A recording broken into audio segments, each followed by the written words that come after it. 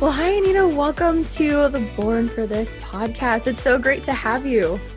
Thank you so much, Clarissa, for inviting me. It is such an honor and privilege to be here with you. Oh, well, thank you so much. Oh my goodness. I just want everybody to know who's listening.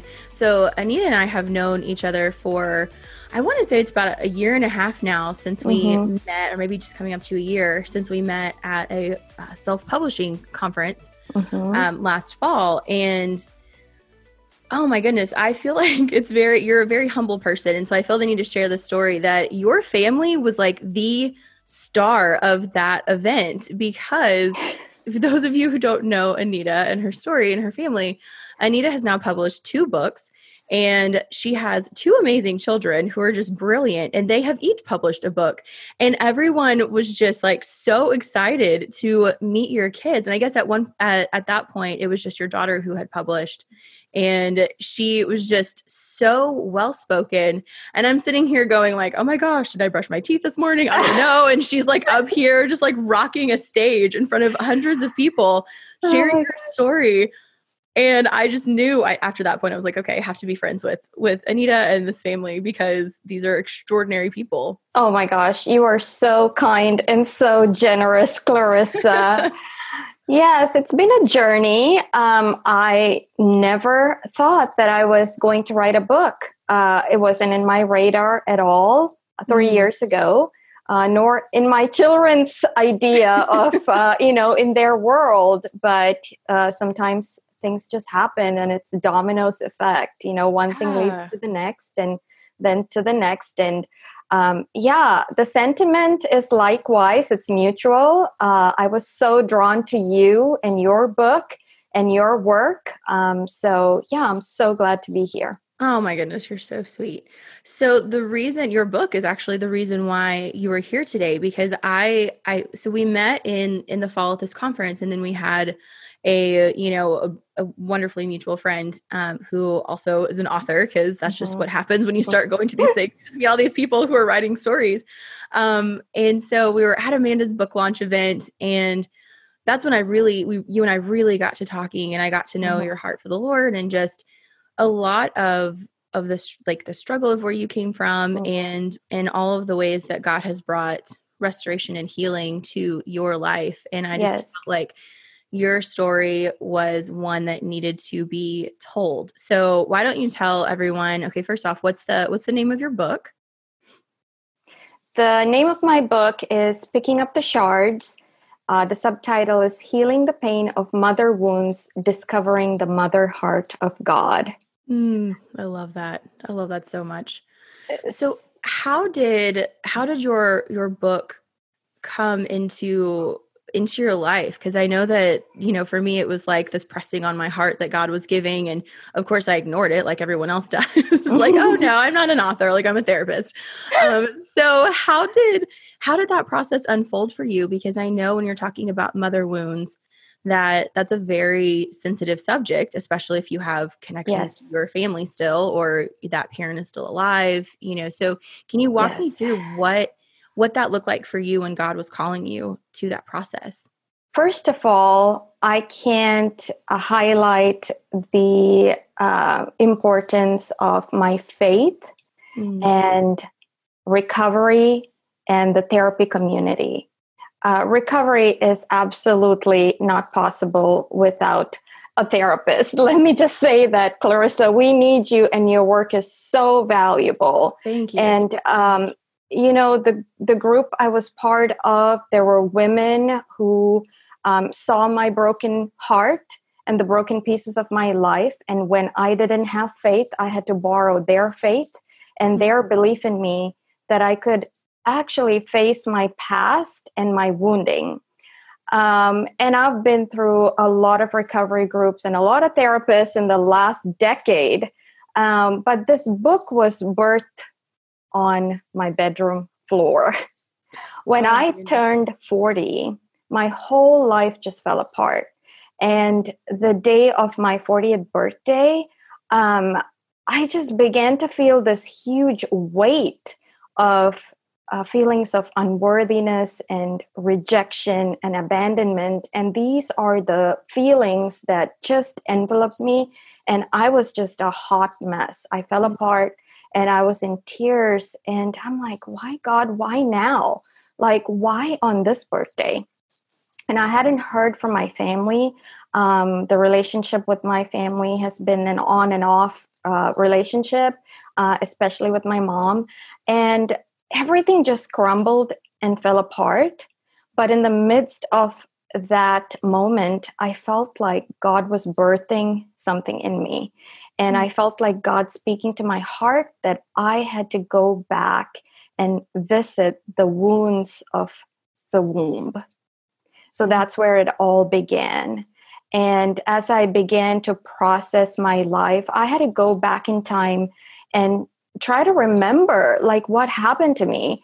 All I had heard up to that point is something was wrong with me. Like I heard labels.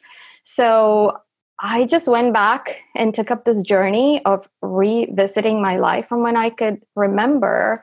And each and every part of my life, I felt like God was walking alongside of me. And he reminded me that he wasn't just a father to me, because that's what we hear a lot of times, like God the Father, God is my king, he's my savior, which is all true. But I had never once thought about how God could be a maternal figure, a mother to me in those like broken that places. nurturing type of individual for your life. And so as I was processing through difficult emotions, I also went back to scripture to see if I could identify, God as a mother. And right in the beginning, all through the Bible, I kept searching, and I found that God does have a maternal heart for us, in those spaces where nurture and protection and maternal protection and nurture was missing. And that's so beautiful. And I think you're so right, where we are just so prone to look at God the Father or God as king or God as as a lover in like a spousal perspective, or, someone who is pursuing us in that way, in that protective kind of masculine role, to find that gentleness that he also has. Were there specific scripture that you have carried, like since you went to the Bible and you kind of dove deep in that? Is there a specific scripture that, or a handful maybe, that you've really clung to since discovering them? Yes, absolutely. There are so many, but the one that really, I think, hit me was the mother bear. In Hosea 13:8, God kind of portrays this picture of being a mother bear. And it says, I will meet them like a bear deprived of her cubs. And that was so powerful to me. And then I started looking for references of the bear. Like, what does this have to do with God? It says, let a man meet a she-bear robbed of her cubs rather than a fool in his folly. I mean, isn't that interesting? Wow. Yes. And so as I kept reading these scriptures, I began to see God as this mother bear. That metaphor was so powerful. And I felt like he was revealing to me the fierce nature of his love. His huge hugging bear paws, with a strange fierceness. I felt like that was a flaming love. It was so fierce and so protective. And I just envisioned God as a mother bear. And he was just drawing me into his embrace. And isn't that what God does? Like he draws us close to him. And so these revelations were truly hidden treasures that I had never thought about before. In Isaiah 49:15, the word says, can a mother forget the infant at her breast or walk away from the baby she bore? But even if mothers forget, I'd never forget you. Never.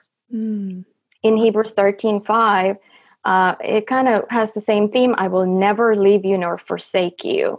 I will never let you down, never walk off and leave you from the message. So God has such, I mean, that's purely a mother's heart, right? Absolutely. That scripture reflects a maternal instinct, a maternal love for me. And so I began to, and I just began to embrace the scripture in Psalm 121, 3-4. The word says, he will not let your foot be moved. He who keeps you will not slumber. Indeed, he who watches over Israel will neither sleep nor slumber. Who doesn't sleep nor slumber watching over their little ones? Oh my gosh, especially like a newborn that you're up, nursing every couple hours and soothing and consoling and all of that. Oh my goodness. Wow. I've never looked at, I mean, I'm familiar with these scriptures as a Christian myself, but seeing that through a nurturing, mothering lens just is completely such a different mind shift in hearing and understanding these scriptures. Yes. And I truly believe that God gave me the gift of motherhood to experience that love, because it was easy for me when I was watching over my babies. Like I have two, and you've met them. Yes, they're spectacular little They were born spectacular, right? Right. And they had a lot of health issues. So I felt like I was watching over newborns for several years of my life, because during all those parenting years, I had to stay up with both. And I was so exhausted. And I felt like this wave of exhaustion and depression come over me. And I know we talk about baby blues, but I felt like it just would never go away. I felt like, Lord, am I stuck in this situation, and how long? Yeah. And then when I began to see God as a mother, I mean, he would remind me of these scriptures. So it wasn't all on that floor at age 40, but I felt like each time frame of my life led to the next event. Oh, absolutely. Event. And these scriptures were kind of there. He would bring it to my memory, and I'm like, wow. Right. So these experiences just gave me a glimpse into who God is, the God of the universe who never sleeps nor slumbers. And I began to have this appreciation for this powerful imagery of God watching over us, not blinking an eye on his beloved children. And he reminded me, just like I was watching over those babies, he was watching over me without blinking an eye. Yes. Yeah. So it sounds like you had quite the journey of healing, of going to therapy. Like that was a decade-long process leading up to your 40th birthday. And then at that point, it sounds like God was saying, okay, you've put in a lot of work and you've done a lot of healing, but I want to take that healing further. And I want to use this story, this, unfortunate circumstance, so to speak, of having those mother wounds and use it in a glorifying way, where you are now sharing this incredible story of healing and this journey with other people who that you are not the only one who has a mom who's disappointed them in some way, to say the least, or just wasn't as present to them as you would want them to be. And so the fact that you can say, healing is possible, and leaning into the love of God the Father, of God as a gentle and nurturing God is just such a powerful, restorative place to be sitting. Yes, absolutely. And I believe that God has entrusted me with this responsibility to pass that gift of healing forward. I can't hoard it. Several years ago in recovery, one of my leaders, she made such a huge impact in my life. She was a great friend, but she spoke truth into my life. And that one person changed the trajectory of my life. And I want to honor her. I lost her to cancer. But she left a legacy. Absolutely. because she passed the gift of healing. And so now I feel responsible that I can't hoard the healing journey. And I wanted to be that one person who could impact lives. And I wish I could sit with every person I met across the table, hold their hand, and look them in the eye and say, you matter. Mm-hmm. But, I felt called to write it, put pen to paper, so I could be that one person to effectuate change or healing or start people on a journey. And although the book has an element and focus on God as the mother and mother wounds, I have walked through so much trauma in my early life. Physical abuse, emotional abuse, sexual violations as a young child. And that's very confusing for a young person. And so to walk, to have this awakening moment later in life, oh my gosh, I carried all this and I didn't even recognize that those were abuses and violations until I began to get triggered when I had my own children. So I feel like those ages and stages that I experienced some of these trauma is when I started getting triggered, right? Like, just understanding what happened to me and what happened to my brain and my emotions, and knowing that sometimes that resides in my primitive lower brain that I don't have much control on. And when those triggers just brings all this up to the surface, I mean, it just rears its ugly head out of nowhere in my adulthood. And that even began to impact the relationship with my children and the relationship with my husband. And, it just spilled over into many areas of my life. So it wasn't, again, all just one moment of awakening. I feel like God has been, all these triggers, all these experiences have an effect to bring you to a place of, okay, I'm feeling hurt, I'm feeling sadness, I'm feeling overwhelmed, I'm feeling anger at some of the things that happened to me. But the pain of all of that was so much greater than the journey I was afraid to embark on. So I just had to, look fear in the eye and just get bold and courageous to take that first step.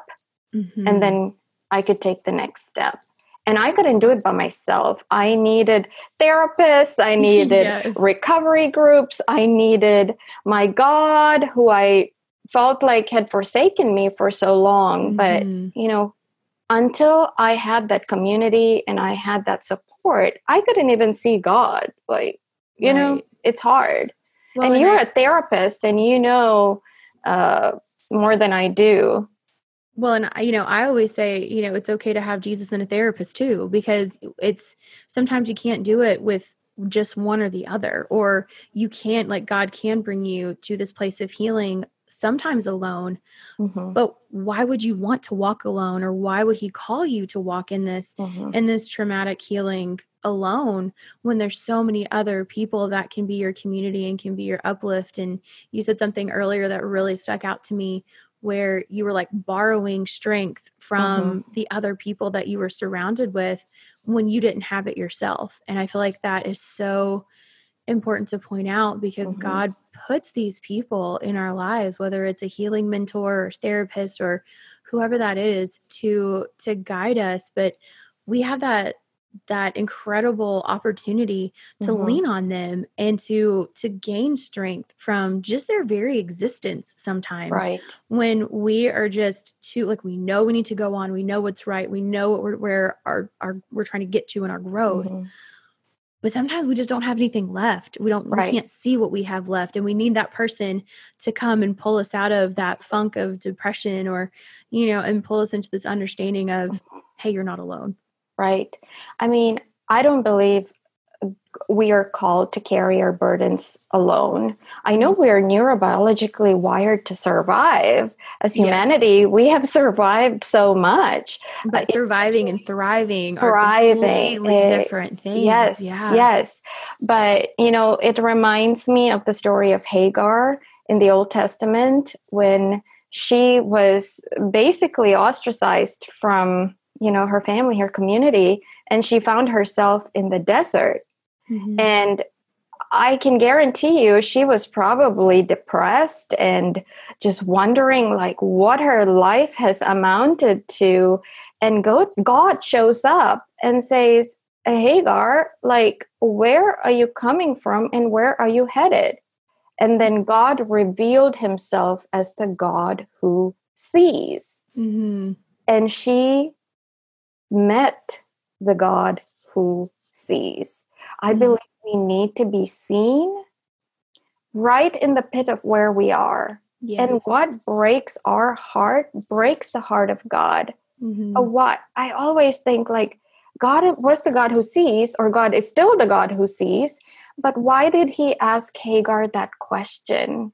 Like he wanted her to come to the awareness and the acknowledgement of where she was. And in that place is where he revealed himself as the God who sees. We need to be seen. We need to be heard. We need to be understood. We need to be validated in our pain.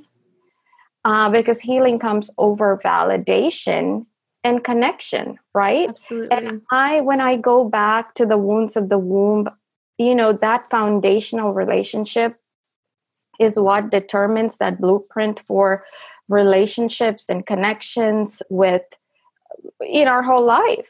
And foundationally, when that's broken, then I'm walking around with this faulty blueprint of, this pattern of relating and connecting. And I don't know, I know in the therapy world, in the psychology world, in the counseling world, I mean, the whole aspect of attachment, right? So powerful, yes. Right. And the highest form, I feel like God is the author of attachment because he didn't send Jesus as a whole human, like a grown adult human. Mm-hmm. God sent Jesus as an infant, right, who had to depend on his mother for everything, just like any other human being. And I always wonder why God did that, right? Like God with us. God is present with us. It's all about connection and presence that heals. And God is with us. And he did send Jesus into this world to be present in human flesh and blood. And I do believe we need people in our zip codes, real flesh and blood humans to connect with. I mean, Jesus modeled that. He saw people, he touched people, he healed people. He was always present with people. And even in his Gethsemane moment, right before he was going to go to the cross, he needed his best buddies. He needed his people to be with him. And the two, they fell asleep. Well, that's our humanity. But if Jesus...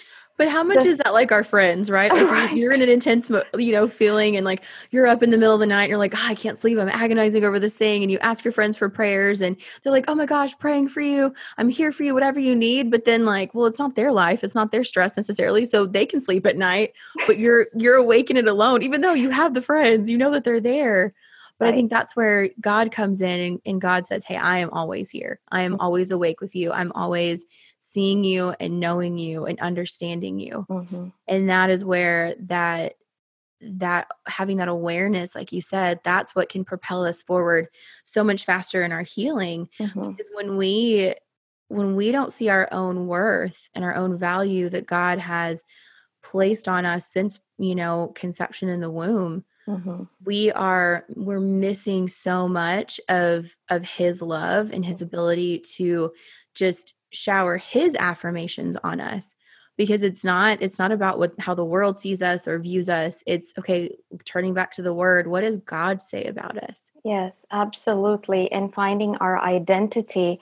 Like for me, the maternal figures in my life failed me, and I was looking for this whole maternal figure. And I found that figure in God. But I also had mothers and sisters who poured into my life in my desert moments, who were the hands and feet and the heart, the maternal heart of God. So yes, we do need community, and we do need those people, and God has placed them in our lives. But in the foggy a mind, when trauma and depression or whatever else it is that just takes over, clouds everything, it's hard to see them and identify them. But I believe they are in our community, they are in our circles, but we need them. And I think it's important to point out that God wants to give us those gifts of the people that we're missing in our lives. We can't control the families that we're born into, and we can't control how healthy those individuals are, and how nurturing or warm and loving they are. But what we do have more control over is who we allow in our life that is outside of our blood relatives. And I feel like God wants to place these gifts of people in our life to take on, those roles where we fill that void. And, so there's so many people that, would be older than you and that would want to just see you as a daughter, would want to adopt you, so to speak, as, and be a spiritual mother to you, and want to love you with that and give you everything that they know that you deserve from a mother's perspective that you didn't get from your own. Right. And not to put the entire blame and, all of that on our mothers. And sometimes these things are passed down the generations.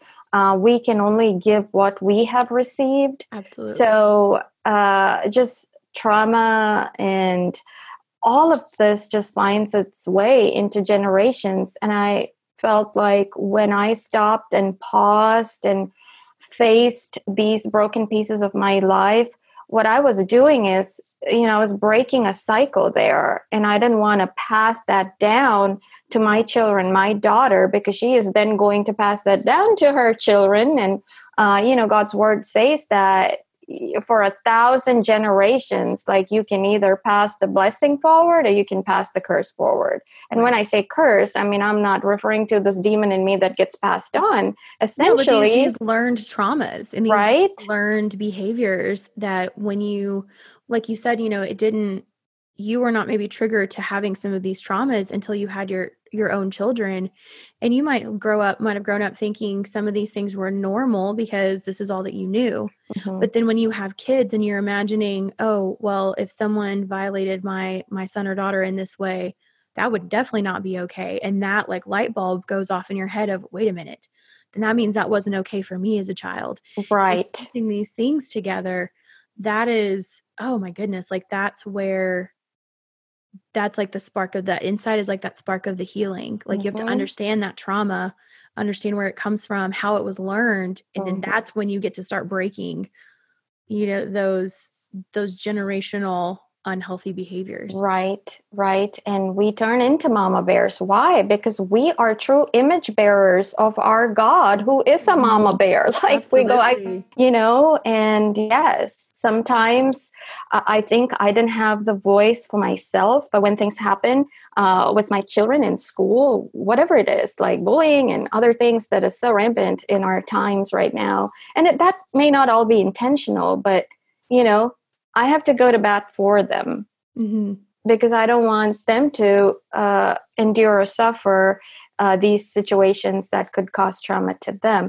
And I begin to intentionally parent from that place of awareness and healing. Now, if I say I'm all healed and wonderful, I would be lying. I mean, these things are going to get triggered, but I have learned to deal with them and manage them and identify, how I parent and make corrections there. So I don't pass down that generational cycle. Hey friends, so I had to interrupt this episode to give a shout out to our partner today. We are doing things a little bit differently on the Born for This podcast. Instead of having weekly sponsors, I'm having weekly episode partners who are other creators who have positively impacted my life. Today's episode partner is Wonderfully Made Art. Now, my friend Josie uses her God-given talents to create amazing watercolor, line art, and calligraphy pieces. One of my absolute favorite purchases was a custom design that incorporated a variety of gorgeous succulents that she made for my goddaughter's baptism gift. I was blown away by what she was able to make and how quickly my order was delivered. Head on over to her Instagram, give her a follow, and use the code BORNFORTHIS and receive 10% off your first purchase. That's Wonderfully Made Art, WANDERFULLYMADE.ART. Now let's get back to our chat. And you have to give yourself grace in that process to understand that, okay, your children are certain ages, they're triggering certain traumas in your life based on their ages. So when they grow, the traumas can be re-triggered in a different way and can be seen from a different lens, and understanding that when you are allowing yourself to have grace, you're extending that grace to yourself and that love that and mercy that God shows to us, that completely transforms your level of parenting, because you don't have this, like, we see God as the perfect parent, but he doesn't call us to be perfect, because it's not, that's not possible. It's an unattainable goal. Yes. So having that grace is almost like that, what fills that, that gap, that bridge from trigger trauma to healthy parenting is, okay, I need the grace to understand I'm triggered. Yes. Maybe I acted in or parented in a way that wasn't in the way that I wanted to. I don't have to keep doing that though. I can acknowledge it and have that insight and then change it. Yes. And your children, when they throw a tantrum or when they come back with certain behaviors, I mean, they're reflecting back to me that somewhere something's broken, the connection or something I said, or, I really begin to think of that way. And I ask them, what is it that I said that offended you? Or how could I have said that better or done that better? And they have so much insight that, it's beyond what I could have thought of in that moment. And then to go back and apologize to them. Because I feel like, you could, again, the labels that I heard, the words that were spoken over me, the things that happened to me, to believe that doesn't define who I am. And I want to speak words of life and truth into their life. So, I don't affect their self-worth. Now, I'm not talking about, I need to positively praise my kids all the time. No, I need to let them fail, and I need to let them experience not trauma, but the realities of this world. Failure is just, you can't succeed at everything. And failure is a part of trying. And all of that. Like, there's natural consequences to actions and things like that. But that when you're doing it with love and grace, doing it from that perspective of raising your children so they get to go to heaven, I think that transforms your understanding of who they are as individuals, and your goals are shifted. Yes. And as a parent, I have a responsibility to reflect God's heart for them too, or who God is to them. Right. So I have to parent from a place of, I am a reflection of God. They see God through me. They see God through my husband, and God said that he created man in his image, male and female. So it's both sides, male and female, husband and wife, who reflect God as a whole to them. So, just that intentionality, and that's the blessing that's come from me facing my past and me facing these pieces of my life, that he is putting it back together even as I parent my children. And it's a process. It's going to be ongoing until the day I die. That's what I believe. But he is still refining me until that day that, I can stand before him. And my hope is I will leave that legacy behind, and God will say, good and faithful servant. You didn't do it perfectly because you can't. Right. But right. like you said. But well done. You tried your best. Yes, right. Yeah, I think of when we get to heaven where God's going to say, did you know me, and did you show me, did you tell people about me to everyone around you? What did you do with this knowledge? Right. And then we can just do, all we can do is the best, that we're capable of, whatever that level is for each and every one of us. Absolutely. Yes. Yeah. Yes. So now looking, or we've kind of talked about that, the last 10 years of work that you did and healing and therapy and all of these things that led to this big moment when you turned 40 and then, started writing your book.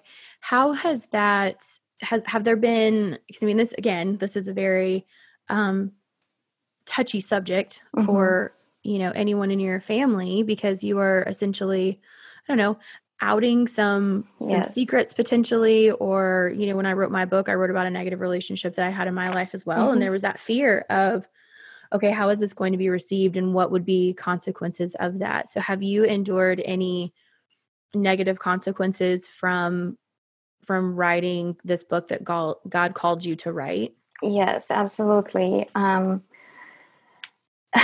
It was a very difficult book to write, to know how much to write, how to write, how much to expose, and all of that. And I feel like this was divinely inspired. There were times when I felt like I just need to cut all this out and scrap it and just be done. Lord, I can't do this. Like, this is too much to write. But then again, I want to honor all the people who have poured into my life. My life was very displaced. So I did get to live with and spend time with many parental figures, multiple parental figures, maternal figures. And this is not to portray all of them in a negative way, but some of the things that they did, some of the actions, were hurtful.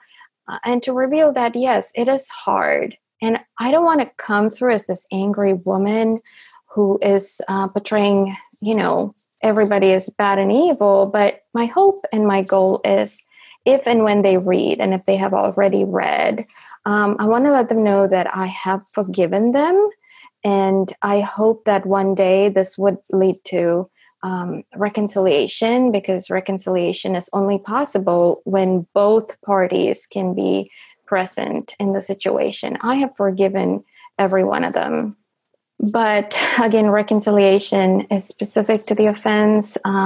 It's taking ownership and acknowledging. And sometimes it's hard for someone to receive this, because I think denial kicks in and, the blame turns back on me, that, you're too sensitive, you're just too angry, you're this, you're that, or the other. And it triggers some of those labels, because that's what I heard all my life, that I was too sensitive and too this or too that. But I feel like, words have the power to effectuate change. And telling your story is, the story doesn't own you anymore. Right. I own my story. So, words can be received, and I pray that these words are received by family or anybody who reads this or finds their family in the pages of my book. I want that to be a positive thing, or a start of a journey. Whether it's someone dealing with their family of origin or in their parenting, maybe bringing some awareness to these things, how sometimes you can unconsciously hurt during your parenting, or, just in your life in general. So it's more of shedding light and bringing awareness to these things, whether it's emotional abuse, verbal abuse, or, physical abuse, psychological abuse, all these things, just shedding light on those sensitive, big topics, but also sharing my journey to know that, yes, I don't want to skim over the pain and the hurt, because then I can't face it, and nor would somebody receiving these words be able to put themselves in my shoes or identify with those and walk that journey, because we try to avoid pain because we don't want to get hurt. Right. And avoidance and denial are two just big things that keep us from healing and recovery. So I Well, didn't. and that avoidance and denial, a lot of times that's rooted in shame, and Yes. whenever you feel like you have to keep these secrets, to not shame the family, or not to, not to have people look badly on your mom, or on this person or that person, it's denying truth. And Yes. when we deny truth and we keep that to ourselves, and under lock and key, that shame just builds and it grows.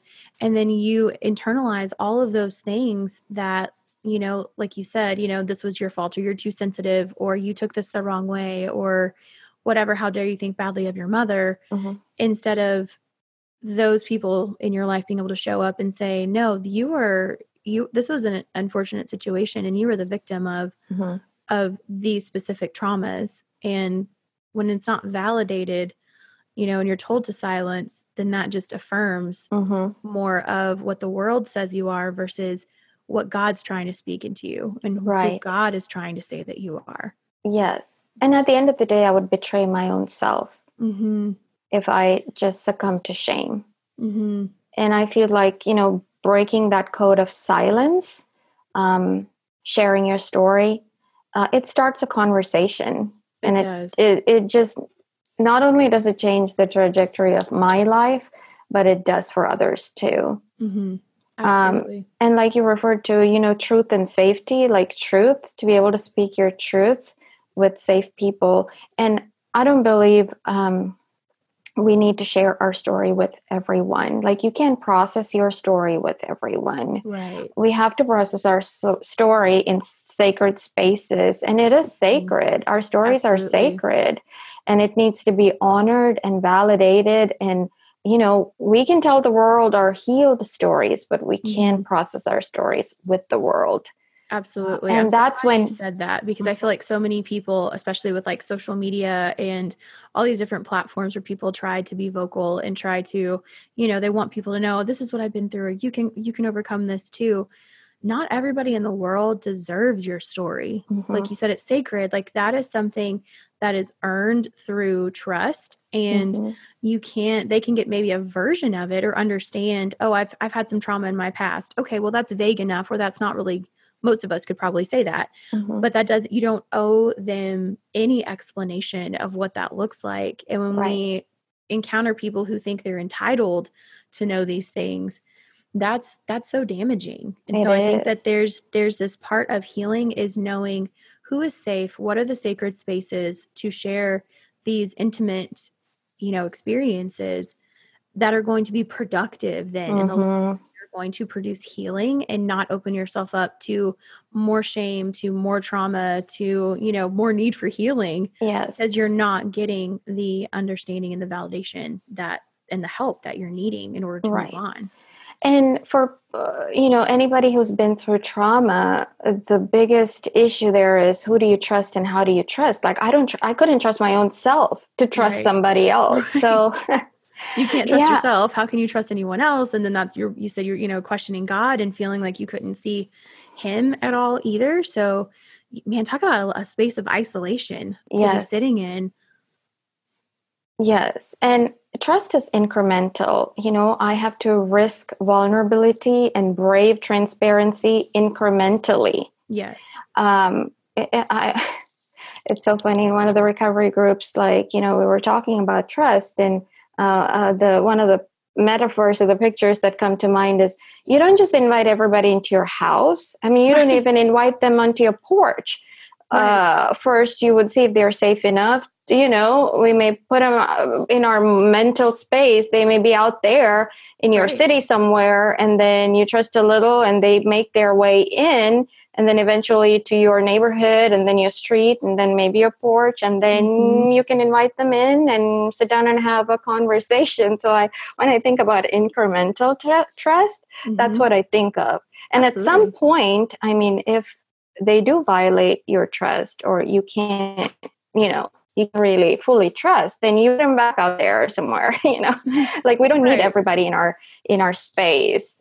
So yes, I mean, we may lose a lot of friends in the process. Like, even in the recovery community, I have, because confidentiality is such a huge thing. And sometimes, if you share your story with someone and you hear it from a third party, you're like, whoa, oh my Mm-hmm. gosh, but it just what goes around comes back to you. Like it just makes Well, and that's full why circle.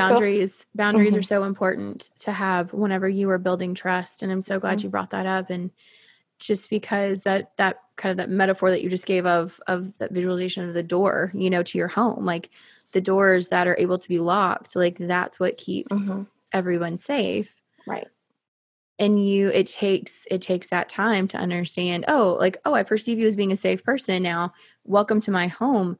But then if you start stealing from me, well, I'm Hmm. going to put you on the other side of the door and lock it. Like Right. you're not going to be able to come into and have all of these privileges that you once had because there was a consequence to a negative action. Like you Hmm. chose to put yourself back on the other side of that door.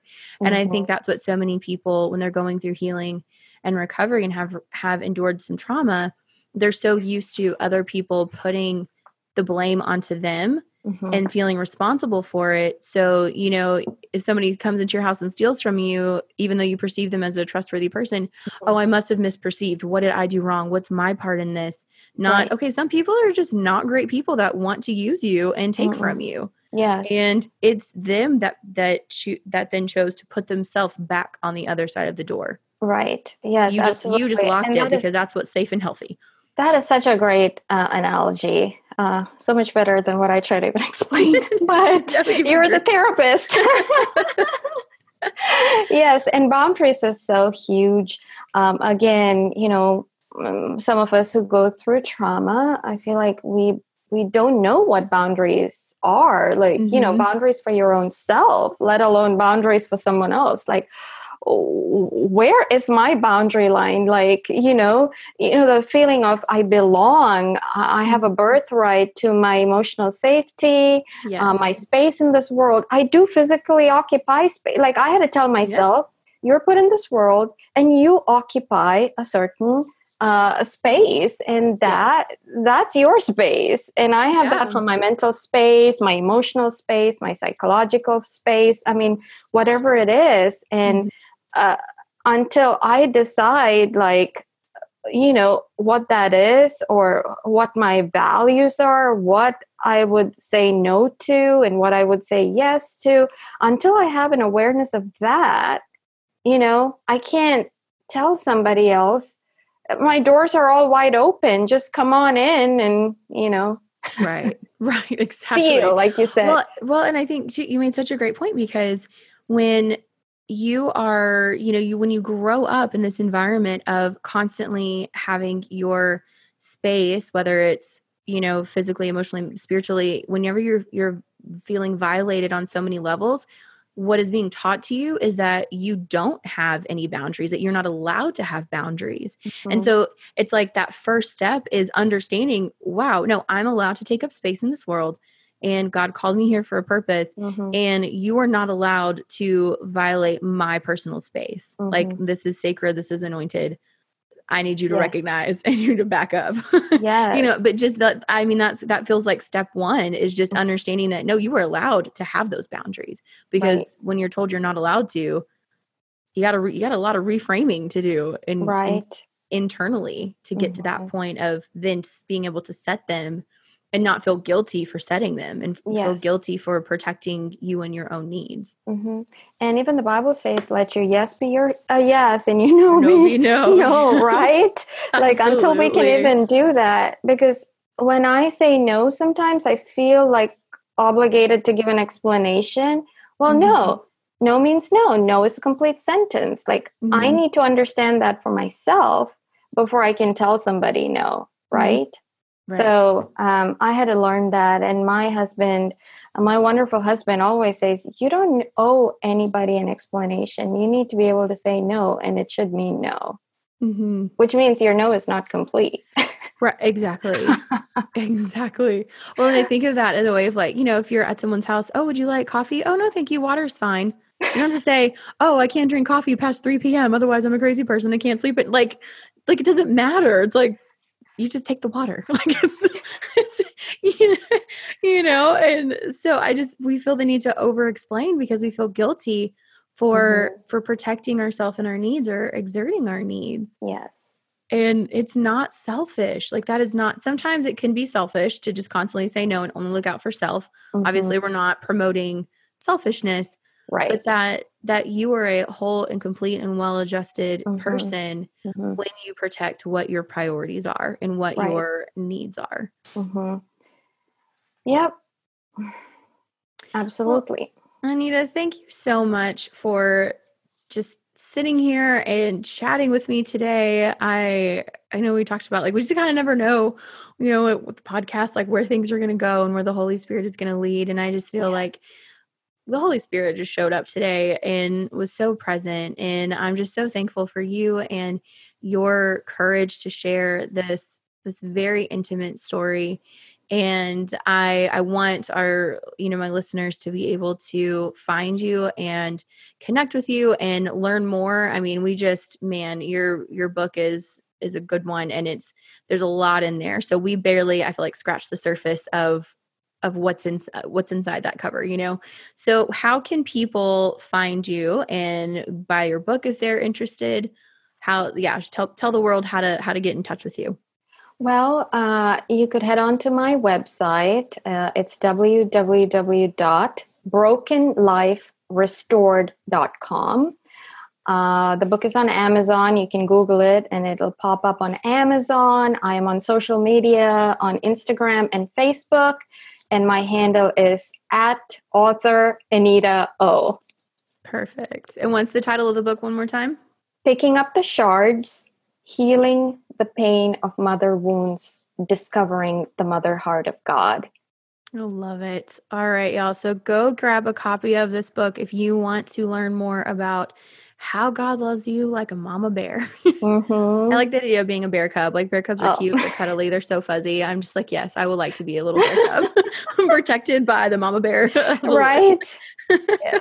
I love that. Also, I just want to leave listeners with just a word of encouragement that please, you can face the broken shards of your past, and that is your way forward. Your broken past does not need to define your future. You don't equal something that happened to you. You are chosen and placed in this world by God with a unique destiny and purpose that only you can fulfill. You are one of a kind with innate worth, created on purpose to live in connection with others in community, and your grave doesn't need to hold your story. Yes, and amen. Wow, I could not have ended that on a better note.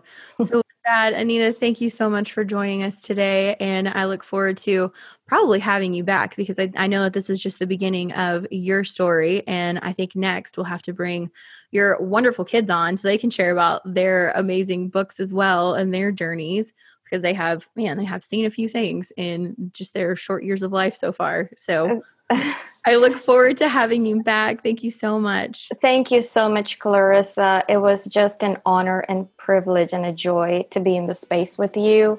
And thank you so much for your kind words. Oh, you're so kind. All right, you guys. God bless. Thank you, guys. Thanks so much for listening to the Born for This podcast. I hope you join us for next week's episode. Please make sure you're subscribing, and I would be honored if you would share this episode with your friends on social media. If you enjoyed our chat today, it would mean so much to me if you would leave a review and a rating so we can make this podcast visible to as many people as possible. As always, remember that you were chosen by God to be in this world for a specific reason. Whatever God is calling you to, I hope you know you were born for this.